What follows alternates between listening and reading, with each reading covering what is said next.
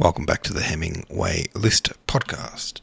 Thomas Flatman, having a moment facing his own mortality.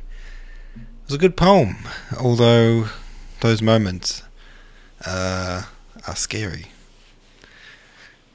Techrific says, potent enemy seems like an understatement, but how do we come to terms with our own mortality? I found the last bit poignant. Then shall a gasp or two do more than ever my rhetoric could before persuade the world to trouble me no more. Swim says the mummerfish, he liked that bit too. How do we come to terms with our own mortality? Let's just not. For today, let's just not come to terms with that because I don't have an answer. It's a scary question. Swim said the mummerfish, he says Thomas Flatman was an ancient... Sorry, no, he wasn't ancient. Thomas Flatman was an English poet and a miniature painter. There were several editions of his poems and songs, 1674. One of his self-portraits is in the Victoria and Albert Museum. A portrait of Charles II is in the Wallace Collection, London. His miniatures are noted for their vitality. He was a staunch royalist, and one of his poems was to celebrate a return of Charles II in 1660 after the collapse of the Cromwellian Commonwealth. Flatman divided his career between writing poetry, in which his earnest religious temperament is revealed, and painting portraits in miniature. A versatile man, he was made a Fellow of the newly founded Royal Society in 1668. The Royal Society, formerly the Royal Society of London for Improving Natural Knowledge, is now the United Kingdom's National Academy of Sciences. Wow. Okay. He was up to a few things. I dig it. I like this gentleman. I think he was probably an interesting fellow. Today's interesting fellow is Charles Sackville, Earl of Dorset, born 1638, died 1706, and the poem is called Song. Subtitle, written at sea in the First Dutch War, 1665, the night before an engagement. It goes like this. To all you ladies now at land, we men at sea Excuse me, I'm going to start again. To all you ladies now at land, we men at sea indite. But first would have you understand how hard it is to write. The Muses now and Neptune too, we must implore to write to you with fa la la la la.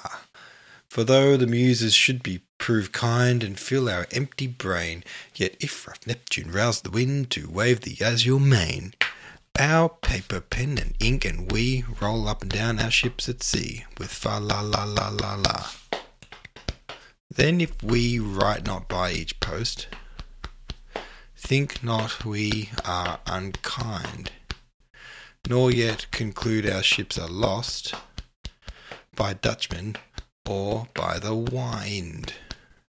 Our tears will send speedy away, the tide shall bring them twice a day with a fa la la la la. The king with wonder and surprise will wear the seas and grow bold, because the tides will higher rise than ever they did of old.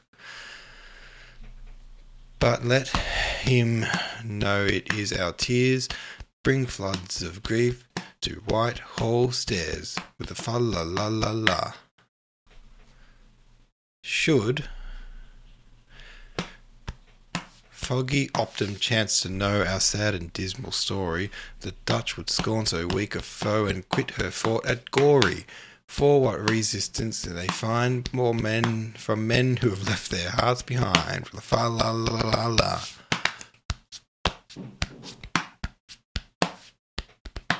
Let wind and weather do its worst. Be you to us but kind. Let Dutchmen vapour, Spaniards curse, no sorrow we shall find.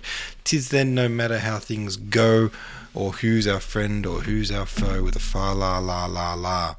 To pass our tedious hours away we throw a merry main, or else at serious ombre play, but why should we in vain each other's ruin thus pursue? We were undone when we left you with a fa la la la la.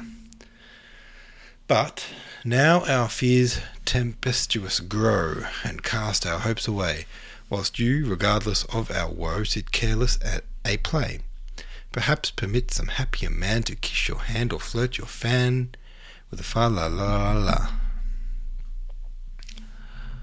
When any mournful tune you hear that dies in every note, as if it sighed with each man's care from being so remote, think then how often love we've made to you when all those tunes were played with a fa-la-la-la-la-la.